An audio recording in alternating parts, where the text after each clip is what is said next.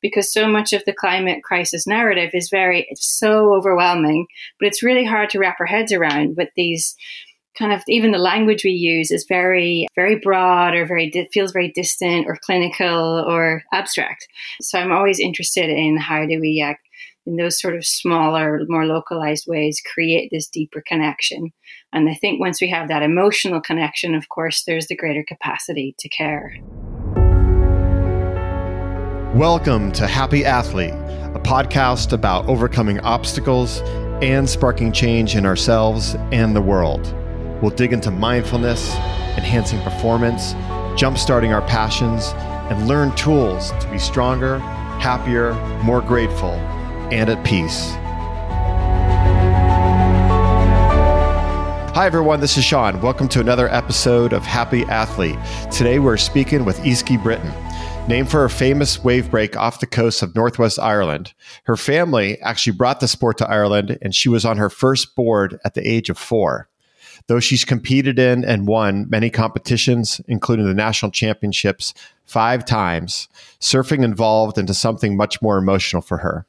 After becoming the first woman to surf in Iran, she traveled back many times to help local women experience surfing and the ocean for the first time.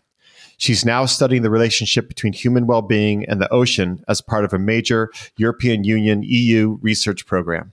She's the author of 50 Things to Do by the Sea and has a brand new book called Saltwater in the Blood. So, hey, congrats on the book, and Easkey, welcome to the show. Really excited to have you here today. Yeah, thanks for having me from across the ocean here on the west coast of Ireland. Yeah, I appreciate it. I finished your book up about a week and a half ago. It is fantastic, and there's so much I like about it. You know, I'm doing the show here in Pittsburgh, so we don't have any oceans nearby, but certainly there's this craving, you know, like when the summer hits, everybody wants to go to a body of water. You know, we have a lake nearby, we go to the ocean. So I find this, you know, just really fascinating, like what you do. So I'm really glad that we can dive into this. But I wanted to ask you first about your grandmother, Mary. She was a pioneer. And I was hoping you could tell us a story about how she brought surfing to Ireland. Like, you know, for us here in the States, we think of, you know, surfing in, you know, the coast of California and Australia. But could you tell us about your grandma? Yeah, what a story. And such a pioneering woman in so many ways. So she ran a hotel business here in Rusnalla in Donegal, and she kind of got that going in the 60s. So even tourism in Ireland in the 1960s, we were kind of at the bottom of the economic ladder in all of Europe at the time too. But she tapped into, I suppose, that Irish-American connection and began promoting tourism in the States back then, and traveled to California. And 60s, you know, you've got the height of the whole like Beach Boy surf era, Malibu. And in fact, she stayed at a hotel right across the road from Malibu and saw the waves breaking there. And then thought, hey, hang on a minute, we've got waves like that in front of the hotel back home in Donegal. And then from there, I don't even know how she managed to like source the very first kind of surfboards, or these 10-foot pop-out boards at the time, and then get them back in, you know, into the country in Ireland, which was remarkable in itself. But then she also had 5 boys, including my dad. And so when these things arrived in the hotel, she had intended to, you know, have them for the tourists to use or put on display. They got their hands on these surfboards, and as they say, like kind of the rest is history. but it was many years of trying to even figure out what to do with them. So my dad would have been 12 at the time. He's kind of the middle brother. And there's no wetsuits or no surfboard wax even. So I grew up with all these stories of ways to innovate with surf equipment, and, you know, using melted candle wax and trying to find different ways to stay warm in the water, and create their own kinds of wetsuits and things, and learn from traveling surfers. So I really grew up with that immersion in it. Yeah, I was going to ask like how you actually learned, because there's no instructors there. And I think somewhere in the book that you mentioned that you actually surfed in wool sweaters. Is that true? Yeah, well, I didn't. Luckily, the wetsuits did start to come along by then. But yeah, they even tried out. So we have these really thick wool sweaters called Aran sweaters in Ireland. They were knitted for fishermen traditionally in the offshore islands. But when they get wet, they get really heavy, right? So they're warm, but once they're wet, they kind of like, yeah, they go down past your knees. So that didn't really work. And then for their hands, they even used those marigold washing up gloves, the bright yellow ones, to try to keep warm. And yeah. So wow, it just innovating whatever they could do. Well, so you got into surfing with your brothers doing it, and your father and your family there. How did you then make the jump to big wave surfing in Ireland? Yeah, I mean, that's a good question. It definitely wasn't an immediate leap. So yeah, myself and my sister surfed from a really young age, but just maybe the nature of where we grew up in the northwest of Ireland, it's exposed to so many of the biggest open ocean swells from the Atlantic. We have a lot of kind of wild and powerful reef breaks, so used to growing up around that kind of heavier water, anyways. And then like a lot of my sort of wider family and cousins all surf too. And one of my cousins, Neil Britton, and myself, we ended up getting into big wave surfing around 2010, so over a decade ago. And I think the motivation was, maybe a few different motivators. It wasn't something I ever set out and intended to do, but it's just the right timing, right place kind of scenario as well. So in Ireland, big wave surfing was kind of just starting to emerge with the advent of jet skis, opening up access to surf breaks we thought we couldn't get to, or else to ride waves we thought were impossible to paddle into. And like a lot has changed since then. And literally where I live, the view from the window across the bay, I'm looking out at Mullaghmore Headland, which is now famous around the world as one of sort of the biggest, heaviest wave spots. So that was in our backyard, and we couldn't but be exposed by it, inspired by other surfers, at first traveling pros who came. And witnessing that kind of just power and raw intensity. It has this weird pull and attraction, at least on me. But yeah, it took a while to get into, because there's so many other factors that need to come together in terms of the preparation and planning, and then that kind of being included in that very kind of niche, tight-knit world of big wave surfing as well was kind of difficult to break into. You talk a lot in the book about the power of the sea to heal. You have some great stories in there. And I was hoping you could share with us the one about the Chernobyl Children's Project, where there was people that came over and they saw the sea for the first time. Like, what was that experience like? Yeah, it was remarkable. I was like 10 years old at the time, and I always had this connection and awareness with the story of the Chernobyl nuclear disaster, because it happened in 1986, the year I was born. And then in Ireland, there was this charity set up by Adi Roche called the Chernobyl Children's Project. And it was the first, I suppose now looking back with the research that I do, the first example of the benefits of connecting with nature, outdoors, fresh air for restoring our health. But that was the idea, that they would, take kids who were recovering from illnesses to Ireland to sort of stay for the summer with Irish families and just get the boost of exposure to a healthy environment for a while. And then I met with them. They came down to Rossnala Beach, where I learned to surf, to go surfing with them for the first time. But yeah, I've just grown up with the sea as my constant companion. I can't imagine not having it in my life. So just to see through other children's eyes, meeting the sea for the first time, and that whole mix of emotions that brings up. And in a really short space of time, seeing the incredible transformation that happens when you get immersed in it through this really playful medium of surfing. And of course, not being able to speak each other's language or anything didn't really matter by the end of it, So that was a really powerful seed that was planted way back then for me. Yeah, and I think you call it blue health. And the story about you going to Iran, there's so many layers to that. I was hoping you could get into the part about just the diversity. And I assume, like, were these women even allowed to do something like this at this point? That when you went in there, just hoping you could get into all of that, because that was just fascinating. Yeah, so with Blue Health as well, this kind of term that's been coined within research and academia more so, but basically looking at the physical and mental health benefits of being in, on, or near water. Very, very similar to Wallace J. Nichols' Blue Mind concept as well. So this sort of innate connection with water and its ability to heal and restore. But my, I suppose, first experience of that, of how my relationship with the ocean shifted through surfing from this more sort of competitive career into something that was like, wow, this is a really powerful medium to create connection. And then also realizing too, in somewhere like when I traveled to Iran in the Middle East, which is a whole other story of how that even came about, but the experience of, I suppose, meeting other women and girls had this passion to try something new and experience surfing in such a different part of the world for the first time, to realize that just the kind of unique and particular barriers that we face based on our gender and all these other factors, and that the sea isn't freely accessible for all. So how do you begin to restore that as a inclusive space, a healing space? And that was kind of the beginning of that journey there. But just, yeah, it was really remarkable again to see what can happen when those positive connections are enabled between us and the ocean in anywhere in the world. Yeah, it's such great work you're doing there. And you're also doing a lot of work with climate change. And you mentioned like a disconnect that is like a major issue that we have in terms of actually acting on climate change. Can you explain what you mean by this, and also like how we can also reconnect again? Yes, so I think if I was to pick one keyword for why I do what I do or what it's all about, would be that connection, and restoring that. We're looking at the relationship between us and the rest of the environment as a kind of social ecologist, as it were.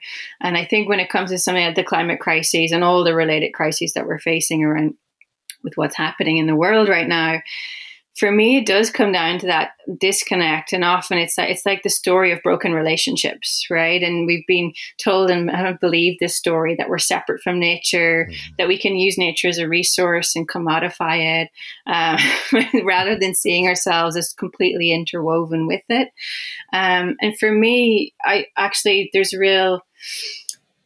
there's real learning to be had in going back also to the Irish language, which again is another example of disconnect when you lose your connection to your Indigenous language, for example. But in Irish, there's so many words that are as strongly associated, that have this really powerful ecological meaning. And most of our place names, if you go back to the Irish origin, speak to the habitat and ecosystem or animals that were around then that are now since gone. So for me, that was a really powerful way to begin to, I suppose, the need to bring meaning back into our relationship with the environment. Also the importance of the local, because so much of the climate crisis narrative is it's so overwhelming, but it's really hard to wrap our heads around with these kind of, even the language we use is very broad, or feels very distant or clinical or abstract. So I'm always interested in how do we, in those sort of smaller, more localized ways, create this deeper connection. And I think once we have that emotional connection, of course, there's the greater capacity to care. Yeah, that's great. And actually, it's the question I had to ask you today, because the show we talk a lot about mindfulness and meditation, and I was reading on your website that you're really into this, and so that's a perfect segue. I was hoping you could tell us about how your mindfulness practice impacts not just your surfing, but all the work that you do right now. Yeah, it's I guess looking at my relationship with surfing and how I've applied it in my life, it's in many ways a form of mindfulness practice, or that kind of seeking that need to presence in the moment. So my kind of journey into the mindfulness practice actually began maybe with my big wave surfing and trying to find ways to train the mind, that enter that psychological state that wasn't in this reactive red mind stress response or overwhelmed by fear, but how do you actually train the mind to be calm and present, and to feel feel all of what we're feeling, and be in the body is the biggest sort of thing I've learned from being in the ocean, because it's so immersive and multisensory. That ability to be embodied happens almost naturally. But yeah, so I've really developed hand in hand, like with my mindfulness based practice, with this relationship with the ocean. it's just so applicable right now. I find myself more and more these last couple of years applying all my training from big wave surfing into the everyday challenges we're facing. Mm. And I have to ask too, like, what is it like being a woman in a male dominated, lineup, especially since you're doing like big wave surfing? Have you noticed any positive changes with this recently? Yeah, it's been amazing to witness the evolution of women surfing in particular. It's really exciting. And for me, I think when I was doing the big wave surfing, in part because I grew up with family support and mentorship, that really helped. So I wasn't aware of the gendered side of it for quite a while. But then once you go out and start traveling in the world, it becomes a lot more apparent, especially when you're trying to be like a female solo surf traveler, that it's just a very different experience as a woman. And then in big wave surfing, again, in the earlier days, there wasn't many of us doing it anyways, but certainly no women in Ireland and even Europe at the time. And so you definitely come under the spotlight. The feeling is no different. I think whatever body you're in when you're in the water in those kinds of conditions, it kind of strips away all these identities we have, I feel, when you're, confronted with the power of the ocean in that way. But the reality is then of how it kind of gets portrayed or communicated back on land and in surf media. And of course, it's really celebrated and they hone in on the fact that you're gender, that you're a woman doing this. But then it means that we end up carrying this extra expectation, or I did at least, of the need to, I suppose, not screw up. Because then that would be blamed possibly on my gender as well. But now we're seeing the whole like stereotype being totally torn up and the script rewritten with what's possible, even in terms of human potential, male or female, but women just totally breaking the barriers when it comes to, in particular, big wave surfing, riding the biggest waves ever ridden, male or female, in a season, like with the likes of, Maya Gabera and Justine Dupont from France, and also the women in big wave surfing were at the vanguard of helping create that shift in women in professional surfing as well, acknowledging equal pay in the World Surfing League, and also having, if there's a men's surfing event at a break, there has to also be a women's division as well. So yeah, it's really exciting. The mindfulness, is that something that helps you, like with the big waves? Like I can't imagine what it's like when you're out and you get under the wave crashes and you're in the washing machine. Is that something where the mindfulness has come into play to help you, or it's just more than that? It is that and so much more. What I would say is that the ability for me to enter that meditative calm or state of mindfulness is amplified when I'm near water. Like, it just makes it so much easier once I focus my senses and connect with the sea or a body of water. It already starts to help create that state of mindfulness. And I mean, the science behind it is so fascinating as well. Like, literally does alter our brain waves as if we were sitting and meditating, just looking at water. But then when you're in this scenario when big wave surfing is a little bit different, because your body is just being, surging with cortisol and adrenaline and all those emotions that get triggered in order to get you out of a dangerous spot. So it's also useful to have that. But you don't want that to just be firing all the time. So how do you control that or make the switch in those situations? So a lot of the training happens obviously before you enter the arena, so to speak. And then it's, for me, it was visualization really helped as well, along with breath work and a lot of practices actually that freedivers use. But the visualization and the repetition of it, so that you're training that mind-body connection, so that when you are being pummeled underneath a wave that's 20 or 30 foot in size and you're caught in this, maelstrom that feels like an avalanche, your mind is actually taking your body somewhere else, back into that visualization space of like this deep womb-like calm. And the power of that is just kind of mind-blowing. It might only last a few seconds before the urge to breathe really kicks in, but it does buy you time. Yeah, I just can't imagine.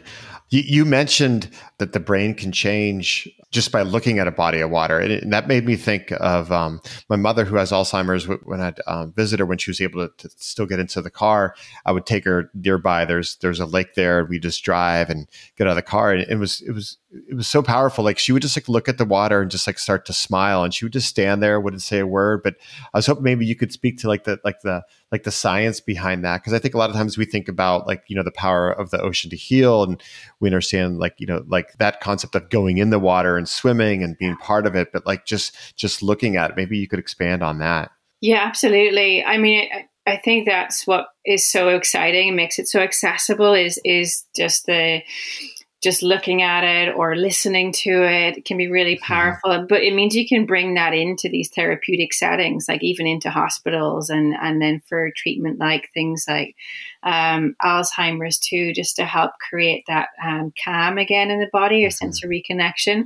So there's a couple of things at play. One is that water is also a really powerful kind of leaves a really powerful imprint in our memories, like literally in our body mind. So if we have an experience from some other time in our life, the ability to sort of recall that and feel it in our body is very visceral, be that positive or negative. So the same holds true, of course, if you've had a negative experience, but it's possible to rewire that too. I can speak more to that in a minute.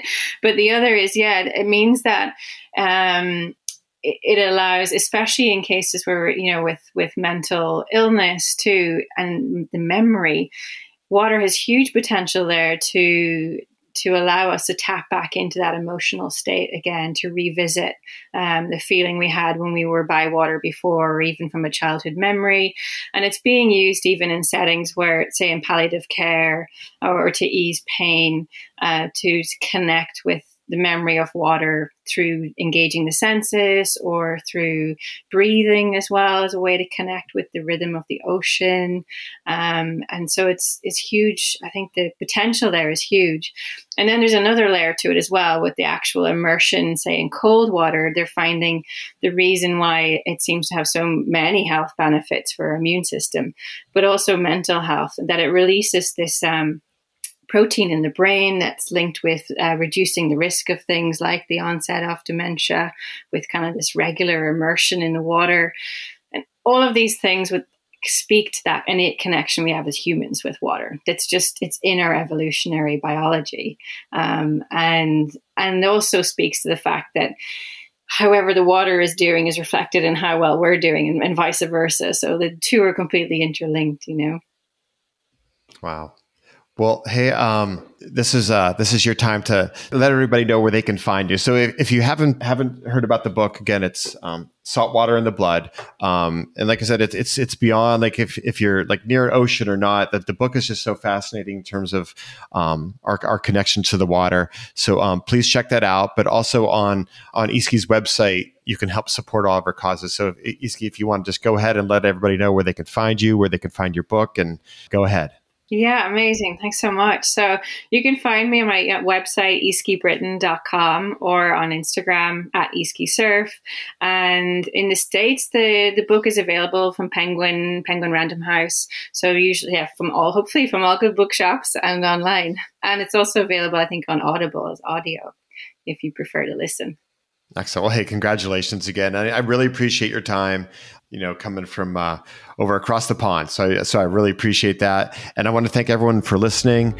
And also I want to mention Alan, our producer, making this all possible from Pretty Easy Podcast. And if you're looking to do a podcast, you already do you need some support, please check them out. And thanks again, Iski. I really appreciate it. And we'll see you all later. Thanks again.